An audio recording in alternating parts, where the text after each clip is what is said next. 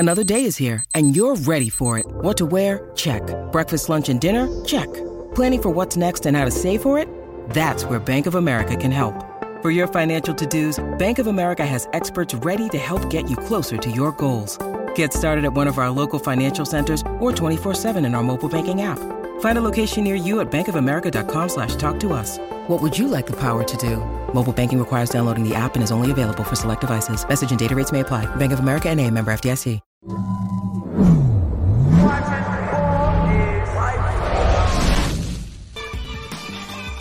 Welcome, everyone, to a special episode of In the Paint Show, episode 169. Today, we are highlighting the 2003-2004 preseason FAB 50 rankings. I am your host, Chelsea Hopkins, and I am here with Ronnie Flores and Ani Umana, and we're going to break down the best high school teams across the country. We're going to touch on as many teams and as many players as we can in the next hour and a half. Who are the best teams in the country? I'll have Ronnie and Ani on the hot seat all show to let you know. Sure. Last year was pretty interesting. A lot happened in the preseason. In the 2022 FAB 50 champ, Duncanville was stripped of its 2021 title by the UIL. Donda Academy closed. Players were transferring like Mikey Williams. This year so far, it's been a bit quieter, but there's a big rule change that will affect the high school basketball going forward. So let's get into that. Ronnie, can you tell us about the new foul shot rules and the elimination of the one-on-one? Yeah, no doubt.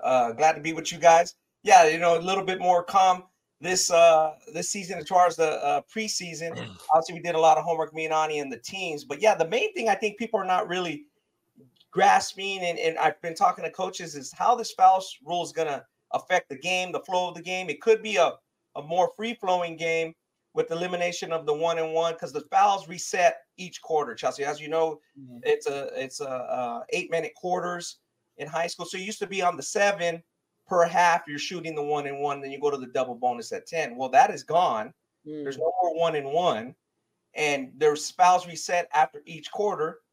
So then you're shooting on the 5th foul, right? So I guess for the teams, they could be super aggressive and then adjust to the refs and see how the refs are calling it. But again, Ani, as you know, we've seen many games over the years. The one-and-one has helped a lot of teams get back into the game. If I want to run, if I'm going an 11-0 run, 9-0 run, 13-0 run, we foul. I'm expecting Dew to miss that first free throw and us to get free throw. Right. What do you think there, Ani, as far as that? Man, I think it's just all dependent upon how the referees are calling it. Sure. I think it can be a foul fest. I think it can be a free throw fest. Like, I think games can be decided off free throws. But if the refs kind of let them play, then, I mean, in high school games, you see how wild and physical it can be. So, if it's 7 foul calls in total called in the first quarter, we got 4 minutes left, guys are going to be shooting a bunch of free throws. And I don't think anyone's really come to see that. So I just think it's all dependent on how the refs are going to ref those games, if they let them play a little bit more. But to me, I feel that, there could be a lot of free throws, a lot of double bonus, I guess, just free throws just taking place, especially if the games are getting called tight. What do you guys think prompted this rule change? I mean, when I listen to you guys talk and hear about it, it sounds to me like it's going to slow the game down. So what's the purpose of making such a big change right now? Ask Ronnie that. I don't know. Well, I think, Chelsea, in the second and fourth quarter, the game could flow better because, again, you're resetting right after the 8 minutes. You're resetting. You're back to 0, so you can be super aggressive again. And then there's no, you get a foul and then you take the ball out of bounds. So it could flow better. The game could go a little faster. But again, the stronger team is, as to Ani's point, can adjust to the refs, and the stronger team, if they're ahead, if they're a good coach, they're going to stay ahead. How are you going to come back? Chelsea, if you go to the line and it's a pressure-packed situation and you got the second shot, you're going to make the first shot more than, you know what I'm saying? The pressure's off. If the one-and-one is on and your team is struggling, you guys are out of timeouts, you're tired, you're going to miss that shot a lot. People count on, I talked to some coaches, they count on people missing that one-and-one. So that's gone. I just think it favors the stronger team. I think you're right. It could be, a lot of fouls, maybe early, maybe until people adjust. I think everybody's going to have to adjust, Chelsea. The fans are going to adjust. They're not going to know right away. They're going to say, wait a minute, I thought we're in the bonus. They're not going to know. I bet you even some refs are going to be like, oh yeah, I forgot we're at these rules. So what it did, Chelsea, was it mirrors now the college women's game. The women's game has these rules where you reset after each quarter. So I guess it's I don't know who decided if they wanted to make these changes, but we're going to find out, what it affects. So it should be very interesting. Yeah, we're definitely going to see how the players and the teams are able to adjust to this as the season kicks off. But before we get into our rankings a little bit, let's just talk about the history of rankings. You two have done a fabulous job of just, getting teams together and kind of giving us a Fab 50 year after year. So I just want to get into a little bit of the process of what goes into that. Ronnie, can you talk about just the ranking system before we start pulling up our teams? Yeah. No doubt. Obviously you go by the previous year a bit, and history makes a difference. If a team has track record, plays a tough schedule, you see some of the bullet points and highlights here. I got to play a strong schedule. I'm not going to put you too high, especially nowadays. There's events all over the place. Chelsea, we're going to talk about these teams later. By Thanksgiving, teams are already playing huge games. So you own a head-to-head victory is often key. And then I have some key contacts. Obviously, Ani's one of them. In terms of, statewide, regional-wide, we have 5 main regions. And you have to earn a high ranking in your state and region. Mm-hmm. And then people are probably saying, root for your rivals. What does that mean? Well, if you play a team and you beat a really good team, ranked team, you want them to keep winning. So we don't have to spend too much time on that. But basically, if you beat a team, you want that team to finish undefeated the rest of the way after you beat them, right? 31-1 and only a loss to your team. So obviously you'll both be ranked. And then as far as this is the one Ani likes, as far as having big time players, if you have a big recruit on your team, well, then you're going to get invited to the Thanksgiving Hoop Fest. You're going to get invited to the Hoopsgiving. You're going to get invited to City of Palms. That's how you get on TV, national TV game. That's how you get invited to big events. So if you have a big recruit on your team, that should give you more opportunity to win a big game.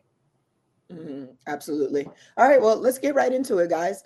I want to start out with our teams 31 through 50. Obviously, it's really difficult when you start ranking these teams at the end of the pack, but you guys were able to do so. So I just want to get the list going, and I want to talk a little bit about how we got here. Ani, I'll start with you. As the list is scrolling, does anybody stand out to you? Any team that, is loaded with talent, or just a team that catches your eye right off the bat? Yeah, definitely South Grand Prairie. We got at 45. Obviously, I'm a Texas guy, but they're a team that last year, it was a lot of underclassmen last year, a lot of 225s and a few 226s that were kind of leading. So, that leads to inconsistency, especially when majority of your top guys are underclassmen. But this year, those guys have made a leap. They're older. South Grand Prairie's been really good in the fall leagues, and I think that they have a chance of winning a state title this year, and they have a chance of being the best team in the state of Texas this year. Loaded with those guys are just older, like Cam Carroll, Cam Paul, and we'll kind of go into more. I'll go into more about them, but I think South Grand Prairie is a team that can definitely, rise up and really shock some people nationally this year. I see Sierra Canyon on the list as well. We talked about them a lot in the Fab show last year, so they lost quite a bit of talent. Also, Bryce James has switched schools. Sure. Ronnie, talk to me a little bit about Sierra Canyon at 46. Do you see them being formidable this season, or what do you think? Yeah, I look at Sierra Canyon, and I'll tell you the truth, Chelsea. A month ago, I don't think they would have been in these rankings. Then you look at them in the fall, and you look at their roster. Justin Pippen is just getting really good, really fast. He's one of the most improved players in the country.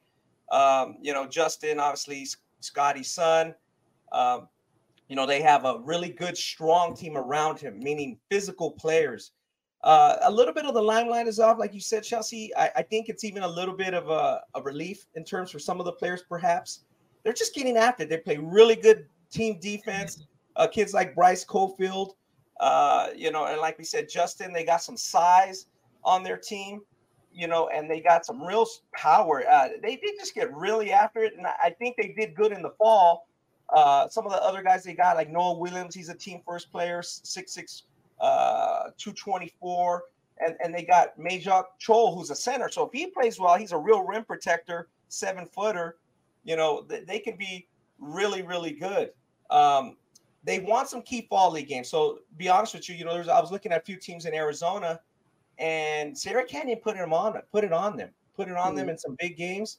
And like I said, I just think the key has been Justin's improvement. He's kind of like his brother, who was a 2019 Balls Life All-American game he played. Justin's just coming on late. And you see some of the highlights there for Justin. Even in these highlights, I think he's even a little bigger and stronger than some of these highlights. He's just playing really good here in the fall. Again, like I said, they beat some teams that were toward the bottom of the rankings, and they would be now the 5th team from the CIF ranks, meaning the California Interscholastic Federation. We'd have them 5th, and we obviously have Roosevelt at 44, so they'd be the 4th team. So that obviously we have 3 teams higher. But like I said, Chelsea, about a month ago, I don't think they're in, but they played really good in the fall. I think they have a chip on the shoulder. I think, like you said, they want to prove that, hey, we're a good team. We're not just kind of about the flash and dash. We got some players. So, we'll see how they do. Nice. I like that assessment. Okay, let's go down into the mid 30s a little bit. A couple of names that are sticking out to me. Hudson Catholic out of New Jersey at number 36. Perry, Arizona at number 33. Talk to me about these teams. Are there any guys on these teams that are going to make some noise this season? Yeah, you definitely go into Perry, Koa Pete, USA basketball. I mean, just countless of it. I mean, 5-star prospect in 225, just a big, strong forward, about 6'8". Is versatile. As you see him here, just playing above the rim through contact, playing through it, can really pass it, especially when he kind of gets like 12, 15 feet out. Really like his feel for the game, his physicality, strength, good athlete, good enough vertical athlete, and just, I just think he's a matchup problem in high school, and I think he'll be a matchup problem in college. Koa Pete comes from a family that actually, is mainly football, right? So he's actually the basketball one, and you can just definitely see that he just comes from an athletic bloodlines, right? And just get a lot done on the court. So him, being on that Perry team, really, it's a big, they have other pieces around them, but it's a big reason that you put them at 33. Yeah, and I'll follow up on that, Chelsea, is I mentioned those other Arizona teams, mainly Desert Mountain and Sunny Slope. They're just got a little bit younger players, and I mentioned Sierra Canyon kind of put it to them. Sierra Canyon is strong, and that's where Perry is. They have a little bit more upperclassmen, 224s, and then obviously with Koa Pete, one of the better players in the country. There's not going to be too many times where he's not the best player on the court, right. And I think that makes a difference. And they're the number 1 team. And not everybody would agree with that. They'd say some of those other teams in Arizona may be as good, and they might be right. But what the difference is, Chelsea's, they're going to have the opportunity. They're going to play Harvard Westlake and Archbishop Stepanak, and I'll just kind of give it away. Those 2 teams are ranked higher. We haven't talked about them, but they're ranked high. So they're going to play them at Hoop Hall West, and that's going to be right at the end of November. So they're going to be right away. They're going to be able to show themselves if they're going to be on that ranking. And then they play also in the La Schwab right after Christmas, which will include Columbus with Cam Boozer and those guys. And it'll also include Harvard Westlake again. So they're going to, right in December, we're going to know if they're that good. And if I got it right. And I think that was the main reason, is like Ani said, is having the great player who was an All-American as a sophomore, and then having the big games right away. They're going to, on a national stage, they're going to show if they're going to be in that level. Nice. Okay. I like that. So before we move on to our next set of teams, just talk a little bit, share with our audience just the difference between the last few teams and the teams that didn't make our list. People are always wondering, well, what, puts the last 5 teams in and boots our team out. So just kind of give our viewers a little bit of insight of, how difficult it is, but also just what's the difference between maybe those last couple bubble teams. Yeah. I'll jump on this, and Ani can follow up. We have some bubble teams, obviously. You can only put 50 in. And I think right now Chelsea is the teams with a track record, or a team that has a great player, team that plays a good schedule. Also, like I said, the state rankings, where the team finished last year and where the teams are going to play, especially early on. And then you got to look at a team like 47 Duncanville, who, would be behind South Grand Prairie. They got the track record. They got good players. They're a junior-oriented team. But, if they've been there, they're going to improve. I think with that being said, that's the main difference. I think there's going to be a lot of movement from 31 to 50 in terms of teams jumping in, and that's what we expect, especially at the bottom. Again, some of those teams are like, let's say, for instance, Mater Dei. Mater Dei is a nationally ranked. We have them at 42, but they might be 3rd or 4th in their in their league conference, which is the Trinity League, right? And same thing with Bishop O'Connell. We have 43. They might only be third or fourth in that league with DeMatha, Gonzaga, Paul VI. So these are strong teams with strong leagues. So they could lose 3 or 4 conference games. Right. And then you obviously want to have a little bit of regionality. Chelsea, we don't want, it's not going to be like you have 9 teams from California and 9 teams from New Jersey. We do want to, it's supposed to be national scope. So we do want to have a little bit of regionality. That's why we might have a team like Totino Grace from Minnesota in there at 49. Best team in their state of Minnesota. Bellevue West, who was 24 last year. Awesome. They're going for their 5th straight state championship appearance at 48. Bellevue West, again, you're not going to get too many Nebraska teams, so we want to kind of give some regionality there, especially them in like Idaho. Wow, a team from Idaho that's only been for our first 36 years of the FAB. We've never had a team from Idaho, and in the last few years, those teams are getting better. They have D1 players. They go out and play. They're coming to a big event, so it's good to see teams like that from smaller states. Ani, real quick. Just give me one team that's on the rise before we round out this segment. One team that you think is going to surprise people this season. I definitely think I'm gonna stay with my hometown. Home state. I think Duncanville is going to really surprise people. I know they lost a lot of guys from Cam Barnes, Ron Holland. I mean, the list just kind of goes on and on and on. It's about 7 guys that they lost. But they really picked it up, added some pieces like B.J. Davis-Ray. Caden Edwards has taken the next step. He's a high major guard in 225. And then Cam Smith, Tyler Smith's brother that's at the G League Ignite. Cam Smith is going to be someone I think that's about to really get high major stuff going on with him. And he was really good in the wound camp. Me and Ronnie got to watch him. I think Duncanville's a team that they got to rely some on young guys coming off the bench. And when I say young, like 227s, freshmen. And it's just some other guys that haven't had a lot of high-level varsity experience, but they're getting better. One thing that Coach Peavy's done a really good job is just playing a lot of fall league games to get guys a feel for it. So I think during the season, they're going to be a tougher team to beat than people realize. And I think they're going to shock people. I think they're going to rise. I think they're going to win. They have a chance to make it to the Final Four in the state, in state, and potentially win it. I mean, people haven't really talked too much about it, but they have a chance to really just kind of explode on the scenes, especially when it comes to like mid non-district games. I think that's when we'll start seeing them just rattle off wins, big win after big win after big win. Nice. Yeah. I think that's a good answer. Ani's a Texas guy through and through, so it was expected, but definitely a good assessment. I want to move on to our next segment of teams. We have 16 through 30 coming up, but real quick, I just kind of want to remind all of our viewers to make sure that you share our Fab 50 Show YouTube link with Hoop fans. This season doesn't get started in every part of the country for another couple of weeks, so make sure you are, after you sign off, you check out our written version of rankings on ballislife.com.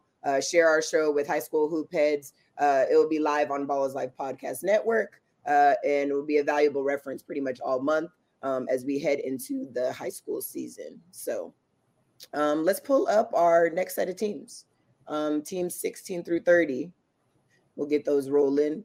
A lot of familiar teams in this group. I want everybody to have a chance to look at it really quick. Some teams are definitely standing out to me.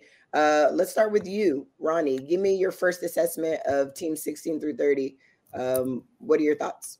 Yeah, just a high line. I see some teams here that are either defending state champs or very good, like Lincoln Park, number 22, with Malik Thomas out in Pennsylvania. Oak Cliff Faith Family has been on the cusp of the preseason Fab 50 for a while. Now they get in at 27. They're 2-time defending champs in their division in UIL Class 4A. Arizona Compass Prep, 16. Boy, but in that league in the NIBC, that being 16, that don't mean a whole lot. They got a lot of work to do. They lost, graduated a lot of guys, but they did get up to number 1 last year for a little while. If you guys remember, after our preseason, they started number 4 and they got up to number 1. So they got one player back, Jamari Phillips, but they got a whole new group. They're big. They did win a game at the Border League, but they lost in the semifinals. So they got some work to do. It's a good group of teams. I think the talent level is a little higher than what we saw in 31 through 50. Bigger teams, a little bit more size, But again, there is some nothing's guaranteed for sure. And these are teams that can get into that top 5 to 10, Ani. Again, it'll be tough to crack number 1, but you just keep winning and that'll take care of itself. But they got some landmines with some, with their schedules. But I think the main thing is the talent level. Yeah, and that was going to kind of be my next question, and I'll pose it to Ani. What is the difference between 16 through 30 and 31 through 50? If you could just give, a little bit of insight into how this next set of these next set of teams kind of separate themselves before we dive into some of these players and the teams themselves. Yeah, I think depth definitely just when you look at these teams, I mean, they're just deeper as far as like when you go 31 through 50, you're talking about, they got other good players, but it's like 1 or 2 really highlighted guys. And then when you go into like 16 through 30, you're now looking at, or 31, you're looking at guys with 3, 4, 5, like mid to high major level prospects. I think the depth is just larger when you talk about the teams at this tier compared to 31 through 50. There's just more Division I level prospects. Like Ronnie said earlier, I'm all about players, and talent's gonna win you basketball games, right? So when looking at these teams, I think you're just seeing just a higher level of depth that just at the end of the day is just going to play a big part when you talk about the second half of games. Okay, that makes sense.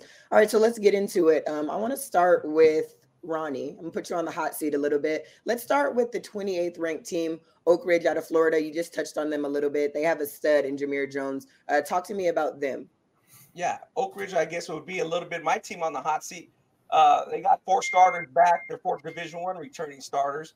But, with Jameer Jones and Oak Ridge, they got a new player coming in. And you see Jameer there. He was at IMG Academy last year. IMG lost some guys who were underclassmen, some guys that are not there no more. They're still a good team. But with him coming into the fold, it's just a matter of getting it consistent. They won the GSSA in Georgia June Scholastic event. Then they came out west to Section 7 and didn't do as good. So it's just a matter of getting them all together. They got Jalen Reese, the coach's son. Coach Reese, he's a Division I point guard. And they got very, good talent level, as Ani would say. And they got something to prove because being in that class, 7A in Florida, that means they're with Columbus, who we know will be towards the top of our rankings.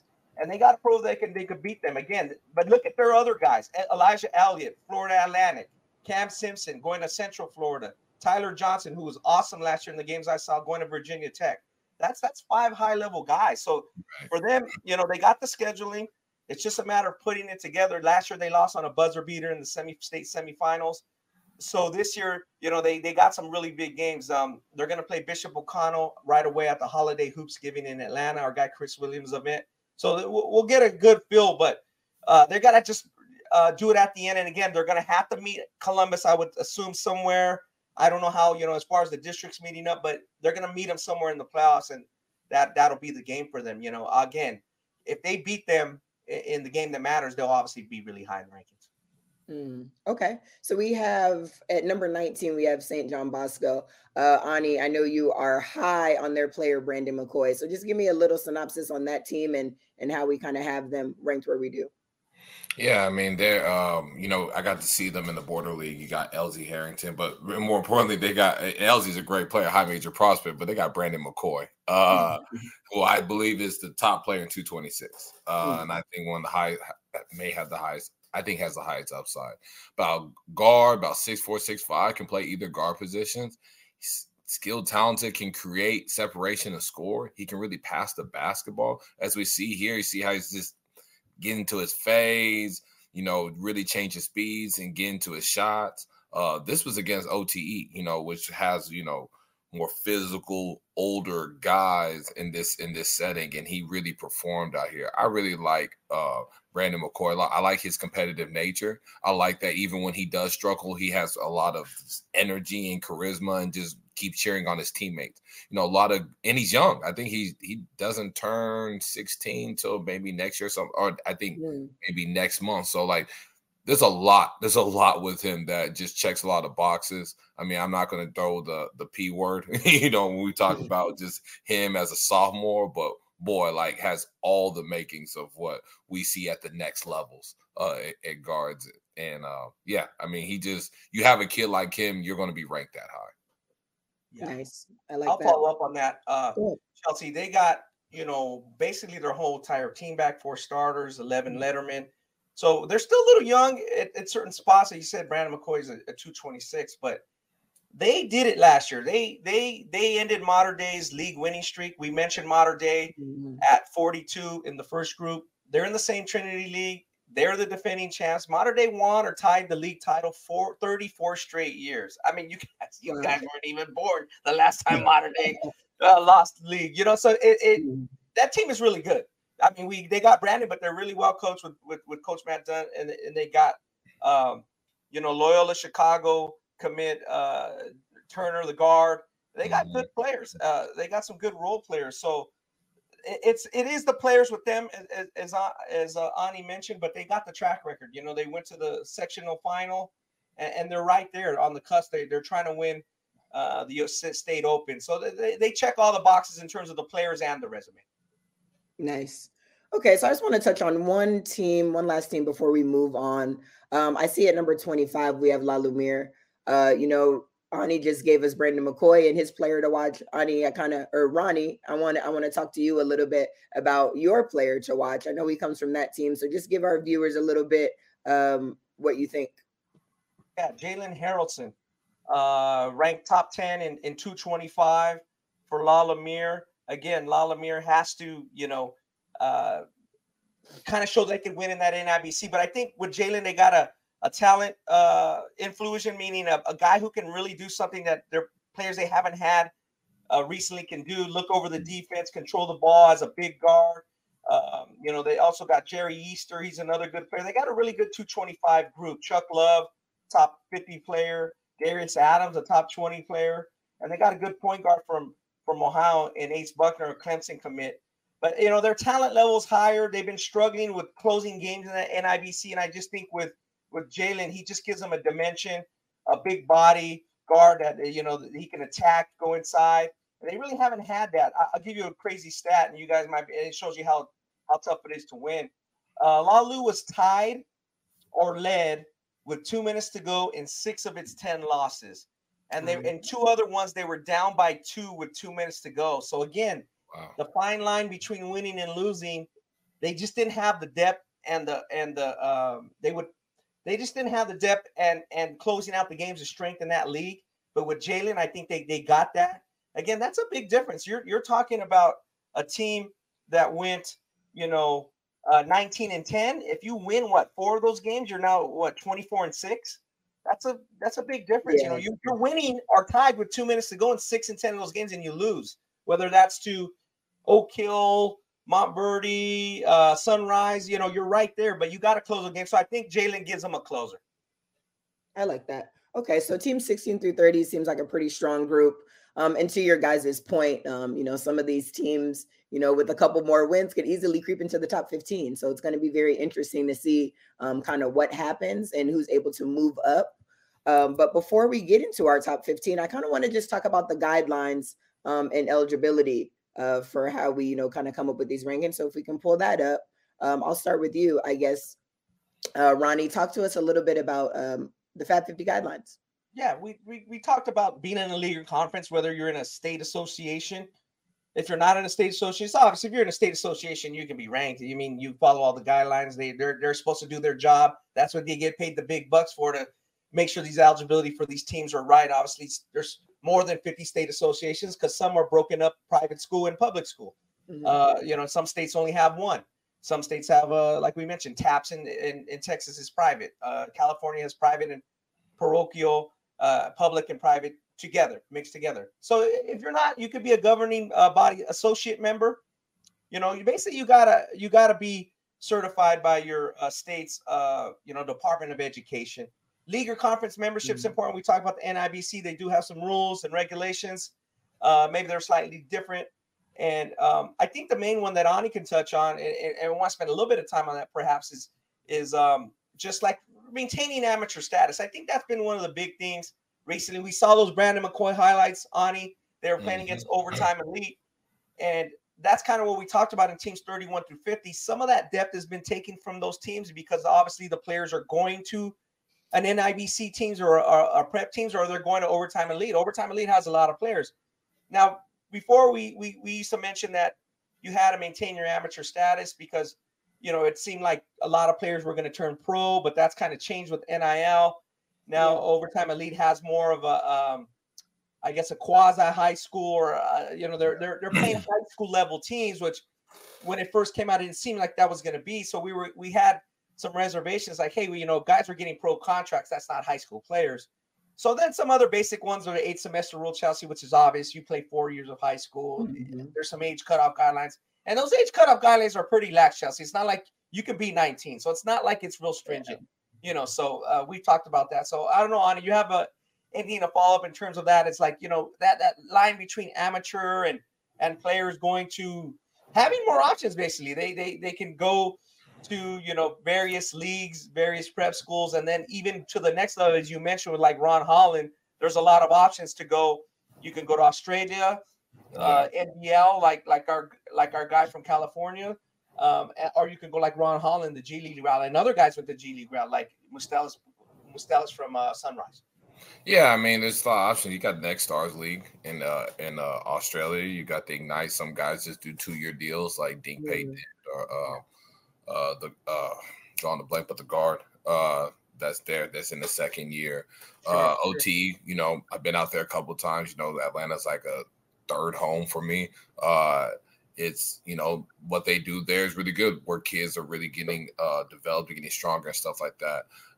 There's just a lot of options. So like you said, overtime elite, like imagine those guys being in high schools, and then we're talking about like the depth of it. But because there's so many options where kids can keep their amateur status, or maybe not, maybe go pro route, but still maybe make some money or however way it looks like. I mean, you can't blame them. That's really, it's like a fine line to it, especially when it comes to the rankings, but it definitely impacts. It's impacted some teams that maybe are in the bubble, or maybe are 31 to 50 that could have a kid that, maybe bolster them in the top 15. So yeah, it definitely is a fine line, but I think it's really impacted some of the teams that are in our rankings and are not in the rankings. Yeah. Like, let's take a look at Kel with Peyton Marshall. He had a really good, awesome junior season, 7-foot center on him. Cal might be in there at 45, 46, 47 if he wasn't at OTE, right? A 7-footer, and they have good other players around him. Again, so you have that, and like you said, AJ Johnson, who played in the Balls Life game last year, that's the name I was thinking about. He went to the NBL, and like you said, some guys might leave early. Like you mentioned, with Dink, he'd be at a high school. What high school was Dink at, on here? Pinkston.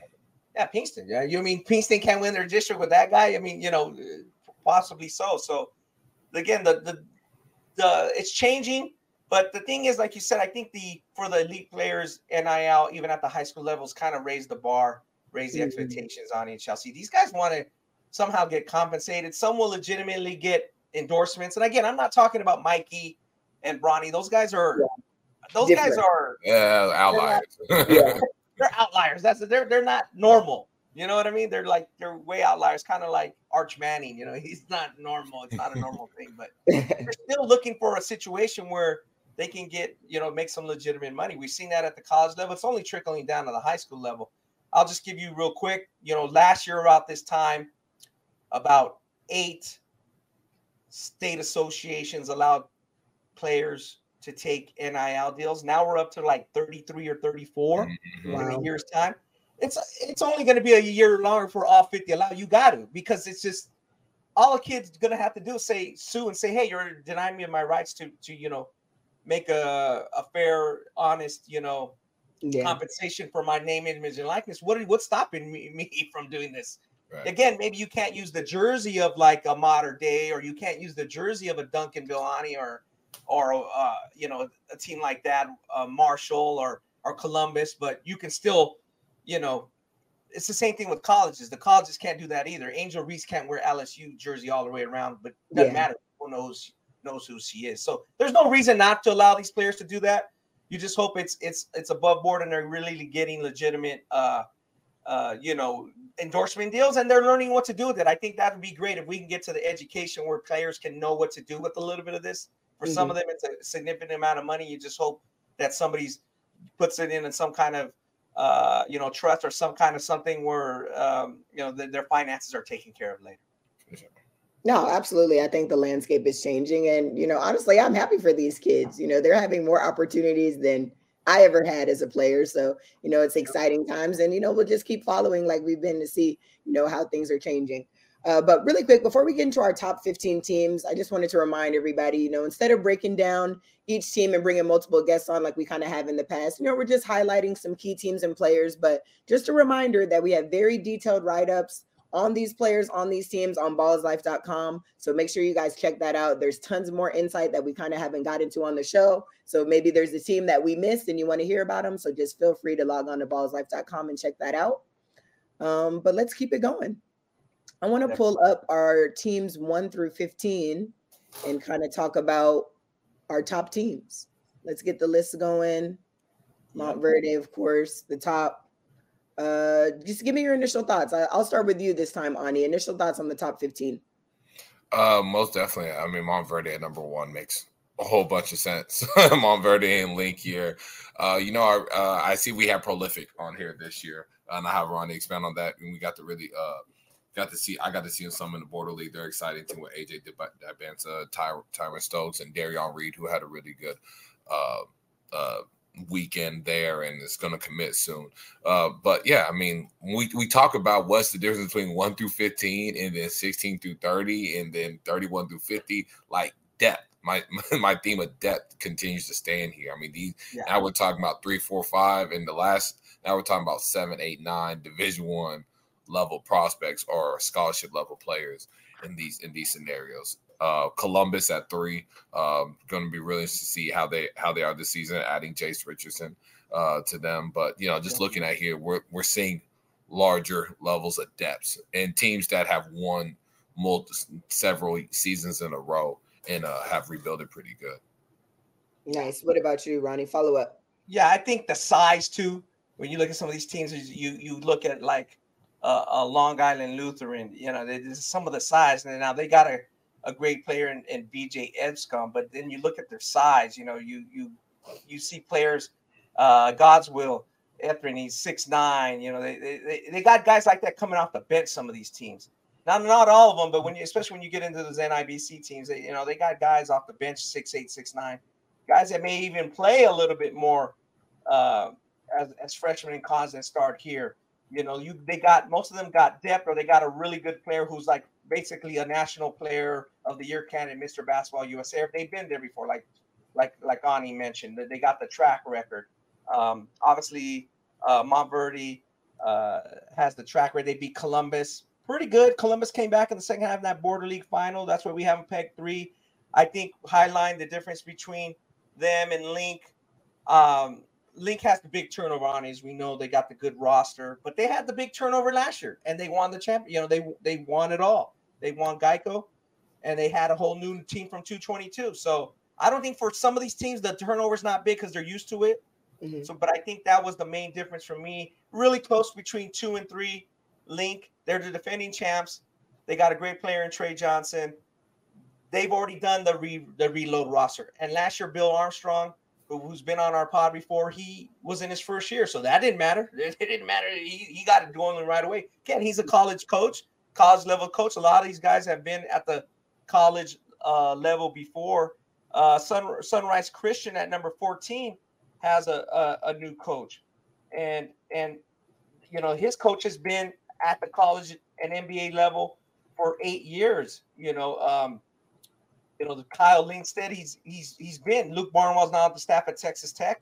So we say, oh man, they're going to have adjustment. Well, he's been at the NBA and college level for 8 years, and at Sunrise before. So I also think at this level, Ani, especially compared to 31 through 50s, these teams are approaching and practicing like a college team. Yeah, 100%. Yeah, when I noticed a lot of college coaches tell me that we like guys from programs. Yeah, and some people, traditionalists, don't like it, but they're ready for college. Like you said, when you're practicing against another guy 6'9", 6'10" at your position, and you're playing your college position, that makes a big difference.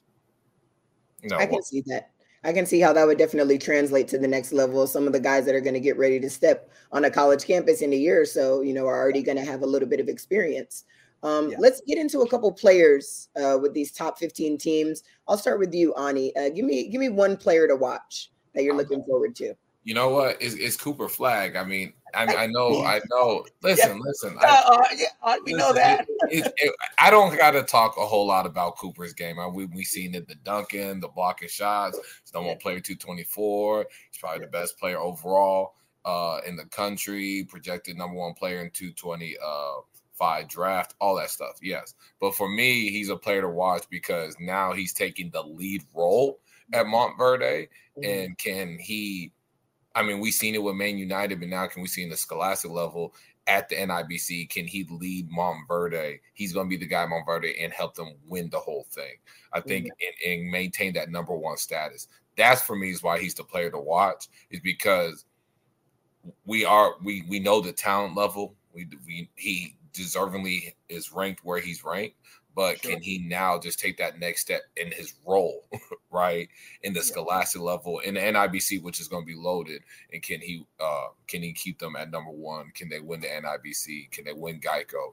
That's something I do want to see out of him. I'm not saying if they lose it, that it's all on him, but I do want to see him in an increased role in this setting. So that's why he's my player to watch.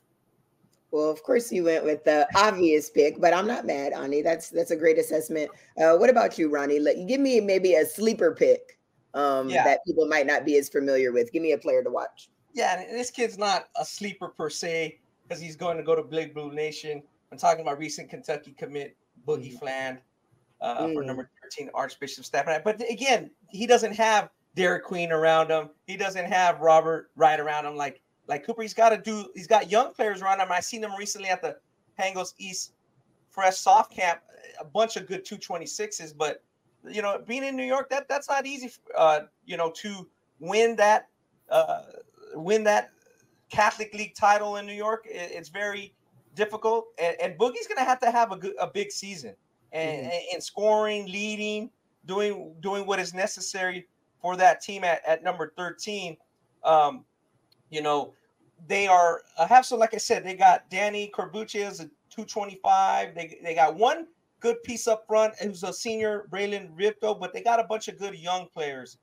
And Boogie's really, he was at 17.9 last year, 4.2 rebounds, 3.7. I think that's going to have to go up with Ian Jackson now leaving the Catholic League. Our guy Ian Jackson, he's not our savior. It's kind of Boogie's show to take. And at number 13, again, they're right there, but they got to play Corona Centennial. They got to play Perry, who we talked about at 33 at Hoop Hall West. And they got to play Montverde at the college City of Palms a little bit later.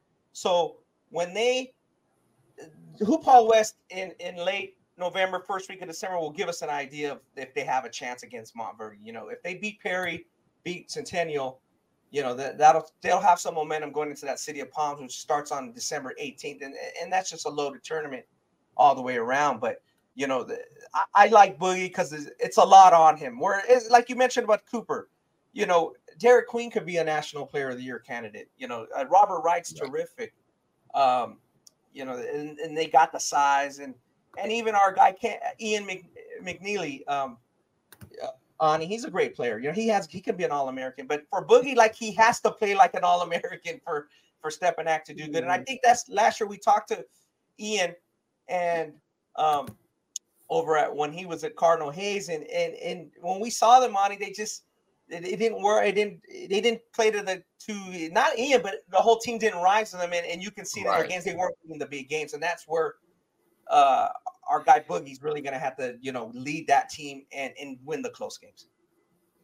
So our top 15 seems to be super competitive. A lot of tough games ahead. It's going to be very interesting to see who's able to maintain their position. But based on, upcoming games, I want to talk a little bit about team on the rise. I'll start with you, Ani. Is there any team in this top 15 that you think has the ability to move up maybe significantly maybe not so significantly, but still has the ability to maybe, move up a couple spots. What do you think?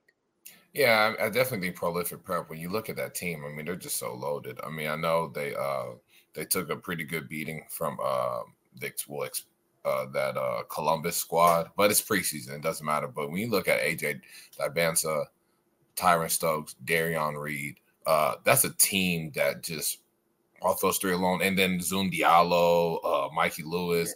I mean, that's a loaded squad. They got a chance to be a number one team in the country. I mean, they're that talented. So they're a team that I feel like can be on the rise. I think even though AJ's gone from 26 to 225, I definitely still think, assuming this new role of being like the guy, like, more eyes are on him this year. So I definitely think that once he kind of gets more comfortable in that role, he's going to be really, really good. I think this Prolific team is going to be dangerous this year. I think when they're really hidden, I think they're going to look like the best team in the country. That's just my honest opinion. Oh, wow.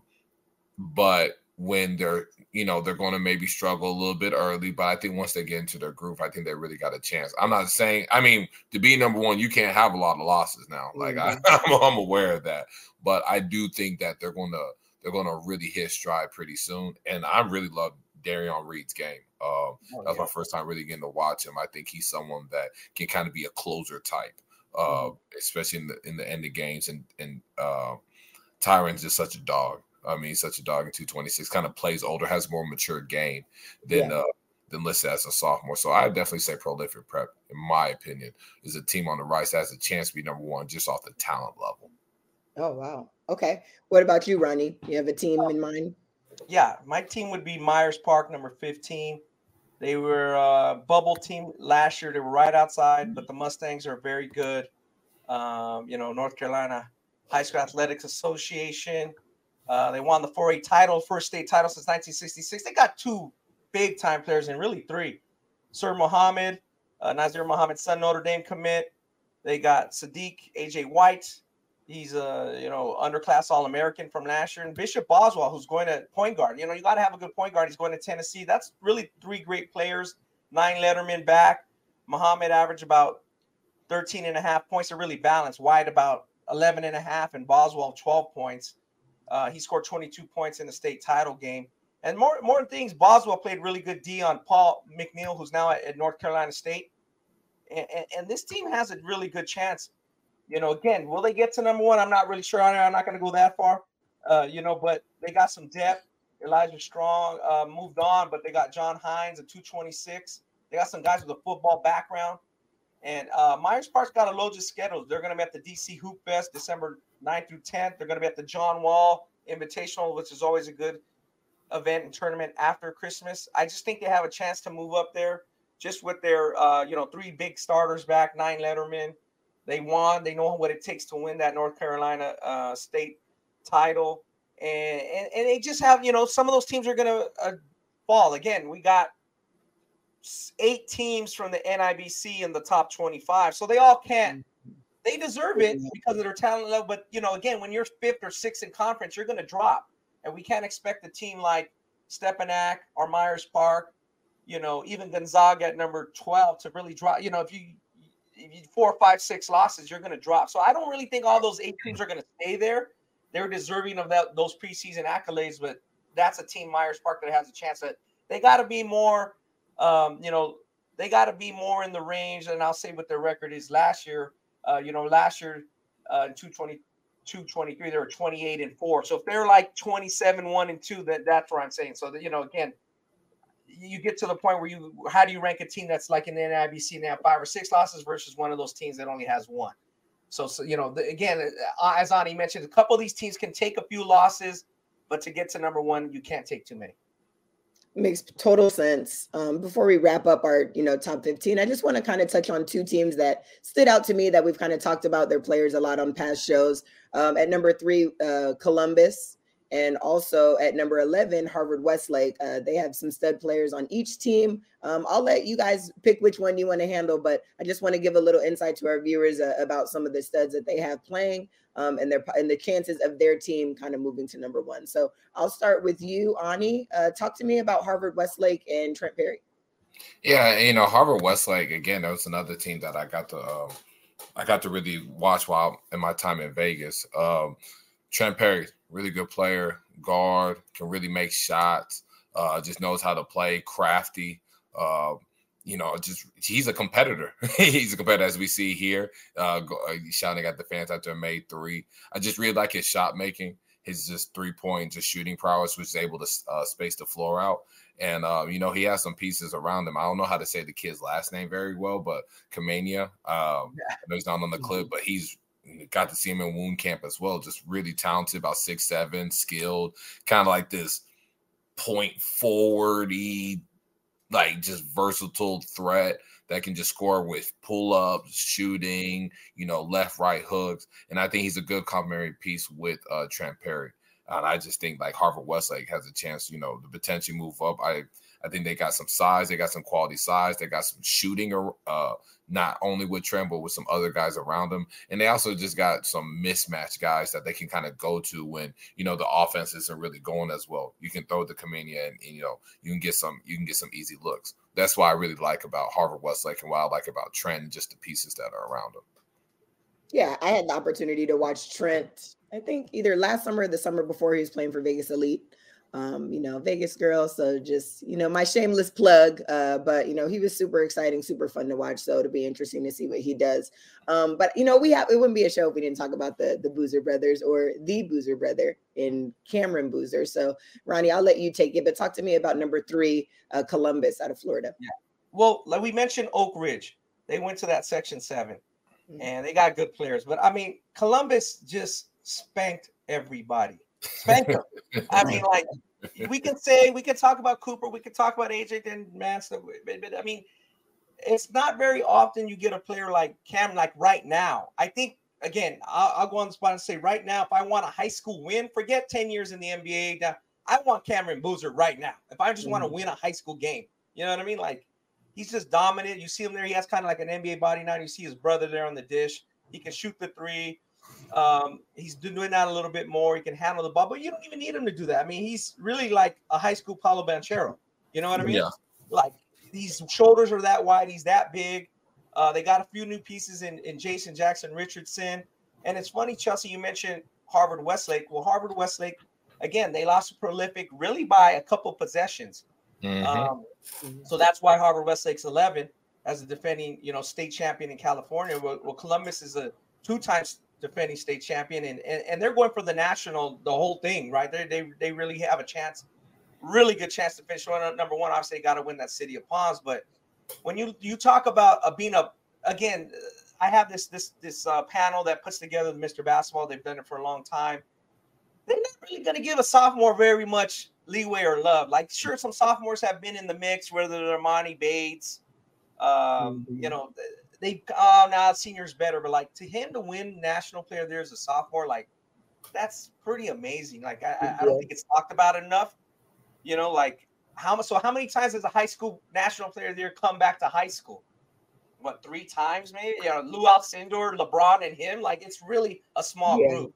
So like he's kicking at, like, it's punishing teams. Even at the border league, he's still punishing. Like, he's just so strong and good and agile at this level. And you know, again, we'll see if they can meet down the line. And then we talk about the schedule. So Columbus, right away, Ani, you're going to get the matchup you want. November 22nd, they're playing Prolific.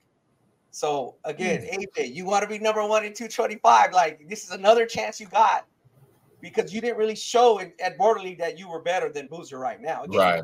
No, you didn't. You know, the NBA draft is something different. Obviously, we're going to have our draft show next June 2/24. But for right now, I want Cameron Boozer if I want to win, and they have a great chance to win. 4 starters, plus they got the Bishop Gorman boys. Our guy who just committed at Bishop Gorman, ironically, to Michigan State, where his dad is going, or his dad played for. You know, Richardson, and his younger brother. We haven't talked about Jackson, so that gives them another piece. They got good shooters. They got Benny Flagella, you know, and then they have another great guy who I think is going to continue to get more publicity, and he hasn't been taught too much. So we've seen Amani Malik Abdulali, 6'7", 224. He's just terrific off set lobs, set plays, out of bounds plays. And then, Columbus again. So they get by, let's say they beat Prolific. Again, just playing devil's advocate here. Mm-hmm. They're number 3. They play McEachern down at Hoopsgiving in Thanksgiving weekend, the 24th. And then right away, we'll see, the whole country will see, because it'll be on national TV. They get their chance at Montverde. They go up basically what freeway's at. Rick Ross always talks about it. But anyway, they go up the freeway to play Montverde from Miami on December 1st. So right away, the rankings are going to take care of itself. So you have these rankings we're putting out here basically on Halloween.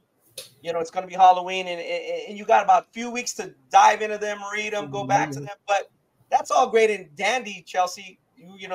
Get into the rankings on ballslife.com. But more, the rankings are going to take care of themselves. Yeah. Montverde's playing Columbus on the 1st. They're playing Link on the 8th in Vegas as part of the NBA play-in. What is it? The Cup tournament. So there's some high school synergy there. So there's going to be high school teams in Vegas that weekend, which is part of that NBA in-season cup, I'll just call it. I don't know the exact name. Play-in tournament, Play-in tournament. So, we're going to get, some people are going to get to watch some high school teams. So, like, Link is 2. They're playing them number 1 on 12-8. Columbus is playing 1-3 on 12-1. It's all going to take care of itself. We're just kind of breaking them down. And like you said, it's harder to get against the Boozers. Again, I know Montverde probably has player for player, matchup by matchup, a slightly better team, but Columbus definitely has their chances. They were kind of shocked in that first half of that Border League game, Monty. Maybe you can talk a little bit about that a little more, but they kind of put it together. They made it interesting enough to say, hey, this team has a chance. Yeah. Go ahead, Ani. No, I said they definitely made it interesting. And when you look at Columbus, just the way they play, like just, with Cam Boozer, one thing that Ronnie has talked about in the past, but he just gets in just those outlet passes. Like they just get quick buckets because he just makes those passes advancing easy layups.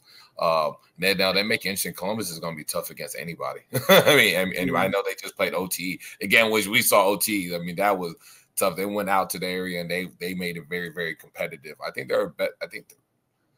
I agree with Ronnie, and I'm with him with Cam. I'm with him with Cam. I think Cam, if you had to say who's right now, who do you want to win a high school game right now? I'm picking Cam Boozer.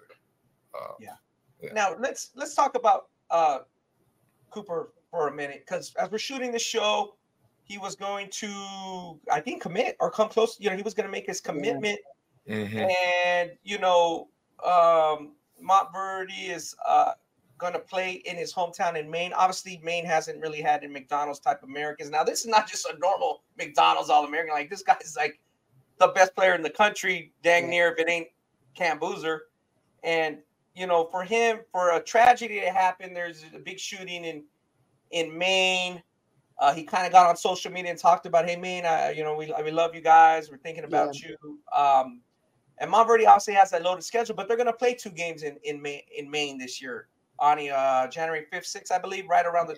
Correct. Just talk a little bit about that, and Ani, and just like for him to go back home and play in front of his fans, and then it's going to have more meaning because of off-court tragedy. Yeah. Real quick, Ani, and just so our people are following, the tragedy that Ronnie is speaking of is just the mass shooting that happened in Maine recently.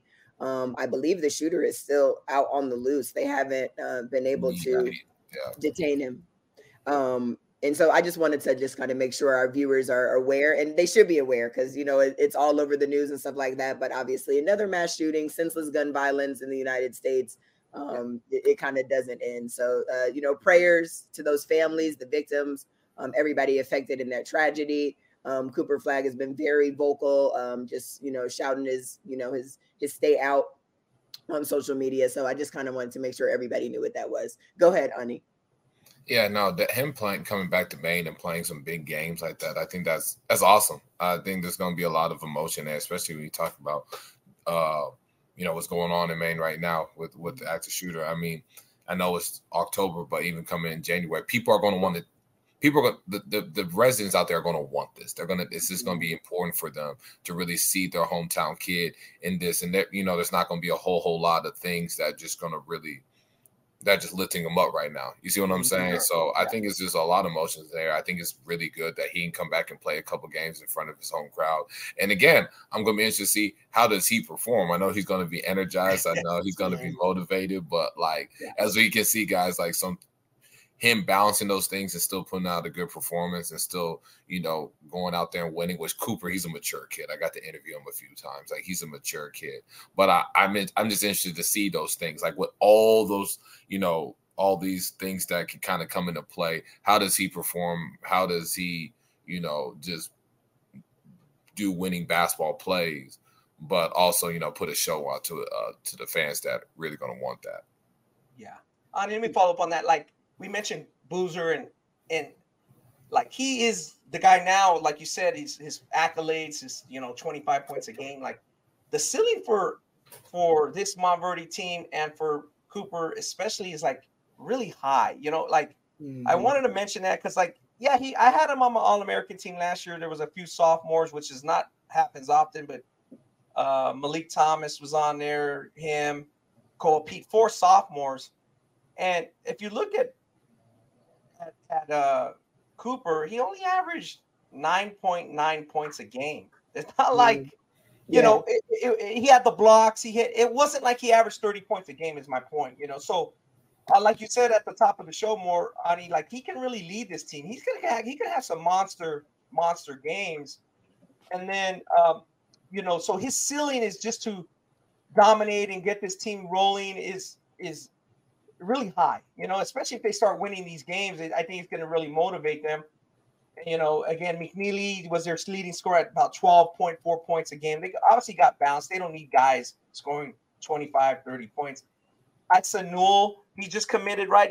Arani and most teams, he's the best player, right? He's going to Georgia. He only averaged 6.6 points a game. So they play as a team. That's why, you know, they've been able to win the big games. But I think Cooper really has a chance to be that standout guy where he can take it to the next level and challenge Boozer for player of the year or whoever else comes in. I don't think that's you know, far-fetched to think. Ani, let's move ahead. Let's go crystal ball real quick. Let's say they do win these games. So Montverde beats Link, they beat Columbus, they beat Wasatch to start the season. Like, then are you going to be starting ready to, let's say they're 24-1 or 25-0 or something like that? Are you going to start being ready to compare them to that 1920 team with Cade and or Scotty Barnes and them? Or no? Let this team do. Okay. No. Yeah. No. No. Okay, No. Let them win. Man, that group with Cade and them, and Scotty Barnes, Deron, man, there was like, that was a different group. That was the best high school team I've ever seen. So, yeah, that was for me personally. I know I'm just 31, but I haven't seen a high school team that good. This team has a chance of being pretty damn good. I mean, if they do that, I think they'll be in the conversation. But that's still a ways off. Yeah, they ain't touching that group. they ain't touching that group. Nah. Yeah. Well, it's funny because the kids, I think it was at the Wooten camp, one of the media outlets was like, what do you guys think about Chino Hills versus Montverde? And they're like, oh, that's Cade's team? Like, oh, that's Cade's team by a mile, you know, like, what are you talking about? And I think that's what we're saying. When you look at that Chino Hills team, they were a great team, no doubt about it. But they had 2 14-year-olds. Yes, those 14-year-olds are in the NBA now, but they were 14. You know what I mean? Like 2 14-year-old stars. And I think that's where Cam Boozer makes a difference in some of these games. And they're just so strong physically. And then Richardson's, I think they're being slept on a little bit. You know, if they're healthy, that Gorman team just didn't come together last year. You know, they split up. Obviously, some of them are at Wasatch now. You know, Junie Mobley with number 23 Wasatch, they got a good team.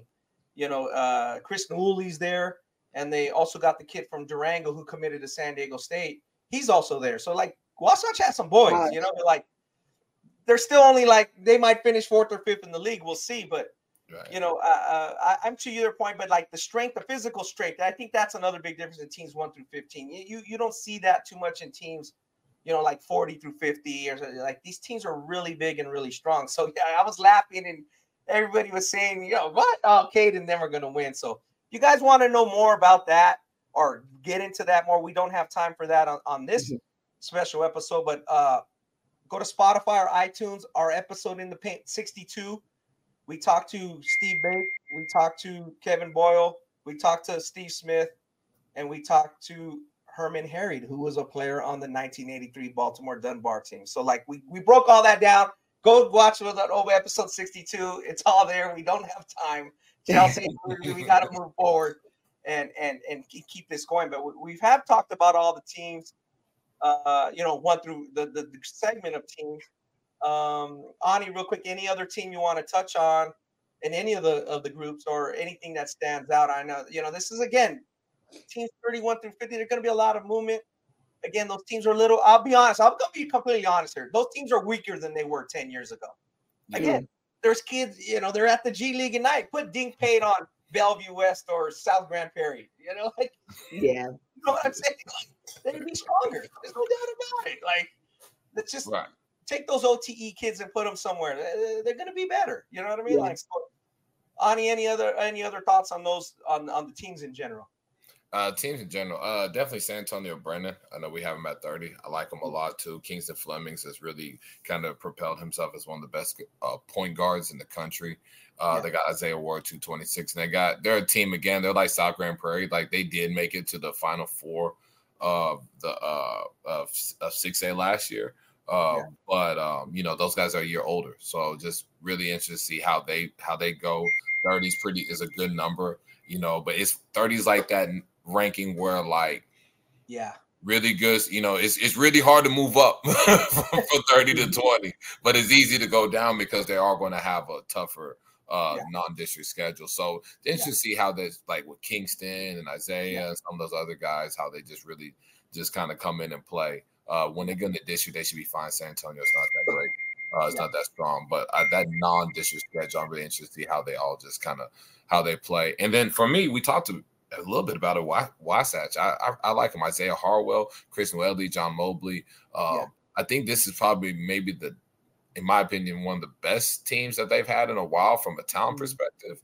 Not saying they'll win NIBC, but I definitely think some of the games that they lost close last year and in some years prior, they have the talent enough to close it this year. So it's more of those two teams I'm interested to see how they just perform in their like Brennan in non-district and Wasatch and just those NIBC close 1-2 possession games. Can they close out more of those games than they've done in the past? From a talent level, it shows that they can, but they got to play on the floor. Yeah, as Chelsea mentioned, some of those guys all play together with Vegas Elite, so they got some continuity, like we talked to Goreville, we talked about him going to San Diego State, Chris Mooley, Ani, Malik Diallo going to TCU. I might have said his name wrong. Dude, he's their returner. He's their only returner, 6'10". That gives them the size. Again, I think the depth, they're going to have to show that, like you said, that they have the depth to compete with Link, Montverde, game in and game out. But they got the team. Coach Peterson does a really good job. And then jumping back to Brennan, my thing with them, Ani, is the youth, as you mentioned. It's can go either way, but also 21 years since the team from San Antonio has won the top division in Texas.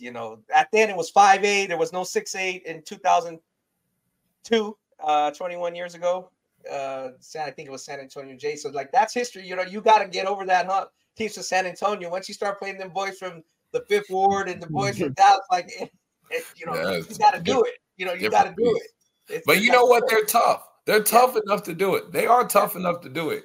And Cody Cowgill's crazy. He's a crazy coach. He makes sure them boys come to play. It's gonna be hard. But the perception of San Antonio schools and players, they're on the softer side. They're not soft. they're not soft. San Antonio. They got some. It's Centex period, awesome, but they're not soft. That's the one thing I get. That's why I feel like they have a really good chance because they are one of the tougher teams I've seen in the area. Great, that's great. Yeah, real quick on team 27, Faith Family. They're not in the 6A. So you got Brennan at 30. You got South Grand Prairie 45. Duncanville, they're in the top division. This Faith move, boy, they got a tough schedule. They're playing a lot of teams. What do you make of them real quick? They're number 1 in Texas, but again, they're not in the top division, but they're going to have their chances to be ranked really high. Yeah, BT always gives them a really strong non-conference schedule. I think this year is probably tougher than last year, or right equivalent. Is, I mean, when you talk about Dorian, just that big man inside that can just score it in the post whenever he wants to. Colorado commit. Then you have Isaac Williams, who's another Division I guard, that 6'3", athletic, strong. You have Jazz Henderson in there, who just he's a winner. He's a guard that can really just control the pace of the game, manage the game, just a real floor general out there. Lamont Hatfield's a 225 lefty, that shooter that has a Division I. I think he could be like a mid-major level player, could be higher if it all clicks. LaKendrick Taylor's another bouncy 4-man, 4-5 that can just, protect the rim. And then they got Davion Atkins, who's 226. And that, to me, when we talk about these non-district schedules, because when they get in a district and state, I mean, I know they'll have Dallas Carter, but there's little resistance for them getting into state.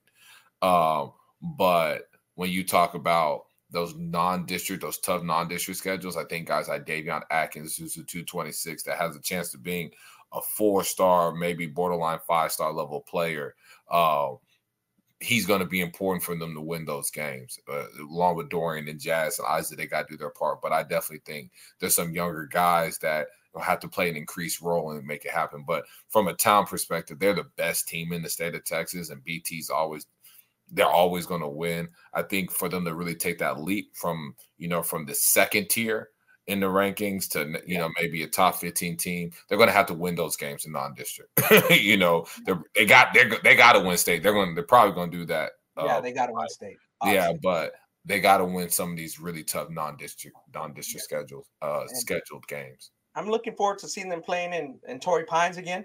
They've won. They went there a few years ago and played Bishop Gorman in a good final, and I think Waxahachie will be there as well. Now they're not ranked, but I think that leads us into our next topic here. So I'm looking forward to seeing them, and hopefully you can make it out, Ani, after Christmas. There's, I think, 3 Texas teams down in San Diego this year, and obviously FAB Family would be one of the teams that might win that tournament. Yeah, let's touch on that a little bit. As our top 50, list kind of comes to a close. Let's talk about a couple of the teams that were on the bubble that maybe didn't make it. We touched on that a little bit at the beginning of the show, just how it's difficult to even just rank teams in general. And you have those teams kind of on the back end that, maybe could have went either way or could be swapped out with some teams that didn't make the top 50. So, Ronnie, I'll kind of just start with you. Do you have any teams that you can just kind of pinpoint that, could have been maybe in this list and might have a chance to creep in as the season goes on? Yeah, as we get ready to pull up that list, a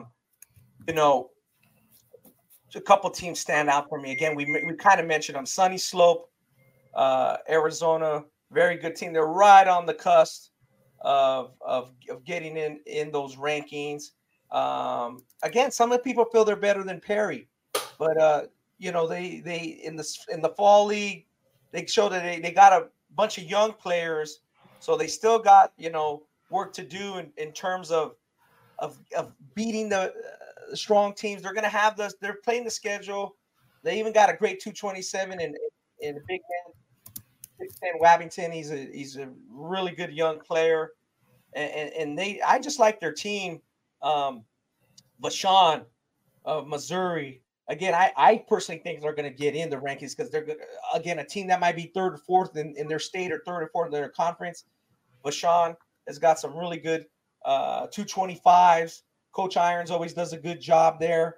I wasn't quite ready to put them in, but I personally think they're going to jump into the rankings at some point. So I think they're very strong. Them or Chaminade is very, very good. And, all these teams. So, those 2 teams stand out to me. Again, I can mention Desert Mountain with the House Boys. Again, those are younger teams out in Arizona. And Sunny Slope got some younger teams. So, again, Ani, it goes back to the Boozer, Darren Peterson level. If Koa Pete is that good, he should be leading that team. So, again, if even though they lost Coach Williams to Colorado, If Perry's that good, they play the schedule. That's why I started them number 1. But I wouldn't be surprised if Sunny Slope and or Desert Mountain get in there with them right in the mix in that Arizona Open Championship. Nice. Ani, do you have any teams that stand out to you on this list before we move on? Yeah, no, Waxahachie. We haven't really got to see them in the fall with King Grace and Parker Jefferson, both 225 nationally ranked guys, high major prospects. They kind of been chilling a little bit on the fall leagues. So I think seeing what they look like during the season with both of them on there, and even without them, the team's been looking pretty good. They got some other guys like Trey Nunn, 226, that can really shoot it, and it's like a thicker body wing. But Waxahachie is going to be interesting to see. Last year, they kind of struggled. I think, again, we talked about youth, and youth last year played a role in just how they just struggled. They probably didn't play up to par to what people thought they could. But this year, I think now that they're a year older, chemistry's kind of just been growing more and more, and they're sharing the basketball. I think Waxahachie has a chance to be in that top 50 from a talent level. And then you got two high major guys that can, really score whenever they want to. And Parker, who's just a matchup problem in the post, and Trey, who can really space the floor, and King, who can score whenever they want. I think Waxahachie has a chance to be in that top 50. But their district and non-district schedule is going to be tough. So, but yeah, from a talent perspective, they have a chance to get in. Yeah, that sounds good.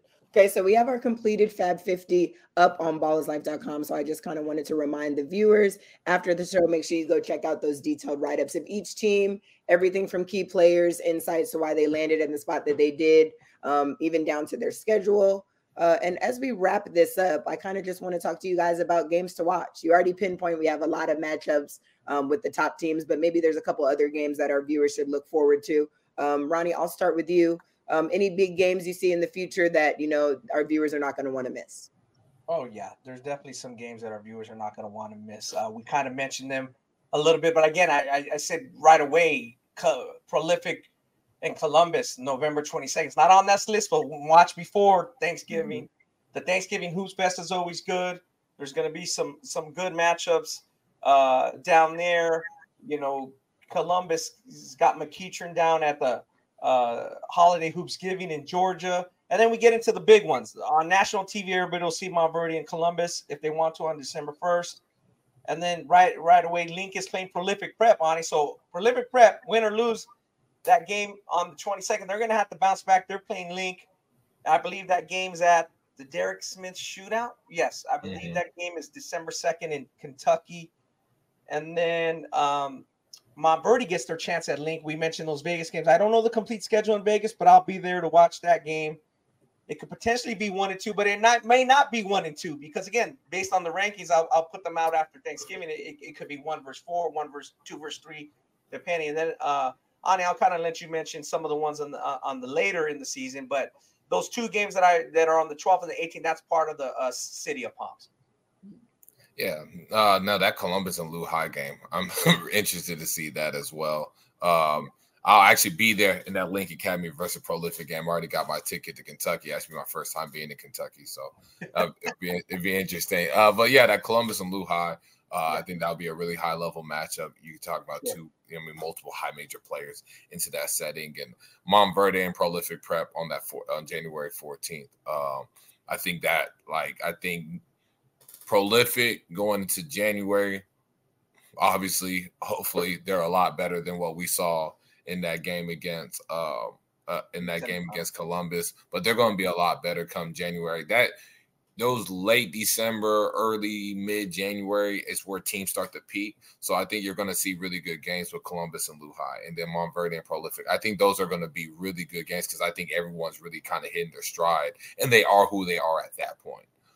So I think I agree that those early December, I think teams starting to figure out who they are. Link County, North Mecklenburg, it's going to be a really good game. IMG Richmond Heights is going to be a really good game. But I think those January games, I think that's where their identity set, right? And now they're really playing into who they are. So I'm excited about those 2 January games. Yeah, those are obviously at Hoop Hall, the Spalding Hoop Hall Classic in Springfield, Massachusetts. It's always nice to mention the ones that do the Springfield double. So go from the Bass Pro in Springfield, Missouri, which is a great event. 15,000 people there. They love their basketball, and then go over to Springfield Monday. So you play the championship Saturday, or in the championship day is Saturday. Mm-hmm. Travel Sunday, play MLK Monday. So that would be Paul the 6th. They're doing it this year. So they're at the DC Hooplex, number 5, Paul the 6th, who's the top team right now we have in the WCAC there in Washington, D.C. area, DMV. They got to do it. They are in that Bass Pro with quite a few good teams. Bass Pro will also include number 19, St. John Bosco, number 34, Edmond North, number 21, McEachern. So that's 4 nationally ranked teams. So Paul the 6th is going to have to, see if they can win that game and then jump over to on their plane and then go play in that event on Monday. And I'll give the rundown real quick if I can pull it up on that Monday. You got McEachern as well going to do it Monday, January 15th. Let's say they play Paul in that championship game on Saturday. They're playing Harvard Westlake, so that's 21 versus 11. Then you got Paul playing Columbus, so that's 3 versus 5. Again, that may not be the ranking then. That could be 2 versus 1. We don't know. We don't know yet. And then you got Compass Prep playing Long Island. And Long Island, as you mentioned, Ani, has that game against Columbus. So Columbus has 2 big games on the 13th. Take Sunday off, play the 15th, and then Lynx playing IMG. So everybody likes watching those games on that 15th or that Monday. And to be honest with you, everybody should really be doing a little bit more to talk about Martin Luther King Jr. That's really what the games are all about, right? I mean, the Dream Classics started years ago, Pango's Dream Classic 20 years ago, and then it kind of morphed in away from that day. And then now it's just like a celebration of that whole weekend. But that event is big. And again, doing that Springfield double is huge. I remember Montverde had their a really good team that won the championship. They had D'Angelo Russell and Ben Simmons coming onto the team as a sophomore. And they lost those 2 games. They lost to Paul in the championship game at Bass Pro. And that's a hard thing to do. And then they came back and played Finley, and Nigel Williams-Goss hit a 3-pointer at the buzzer. I just remember it really, really well. So those games are hard. So Paul's got their work cut out for them. Whoever's doing that double's got their work cut out for them. All these teams that are playing these national schedules, it's just so much different than 15 years ago. Again, we mentioned this MLK weekend has become really big. And really the weekend right before the McDonald's votes have to be turned in, and then right before the McDonald's gets announced. And then also Thanksgiving weekend has become really big. Ani, I know you like that. It's like right away we're on it. Thanksgiving weekend wasn't really that big 15 years ago, wasn't it? It was kind of like leading into the holiday tournaments, but the rankings are going to take care of themselves, Chelsea. I know. I guess as we're getting close to wrapping up, especially early in the season, it's great to go over them, but like what's important is what happens on the court. No, absolutely. Our rankings are set. The stage is set for a lot of the players that we talked about to just have an opportunity to lead their teams. So maybe that will lead to a number 1 spot, maybe not. Time will tell, and we'll definitely be following throughout the season. Ronnie, I'll let you talk about a little bit about what's next. Maybe our next updated poll. Yeah, let's just close out by talking about what's next. Obviously, go to ballslife.com and check out all the rankings. But what we got coming up is the regional rankings. We obviously those teams that were on that bubble graphic will be in there. That's November 7th. The 5 regions: the West, Southwest, which includes Texas, Arkansas. It's a little cheating there a little bit, and then we got the Southeast, which is really always been really strong: Georgia, the Carolinas, Florida. The Eastern Seaboard, obviously no explanation needed, and the Midwest, which is like Ohio, Illinois, that group of teams. So the 5 regions, which I've had for a long, long time, those regional rankings will come out on the 7th.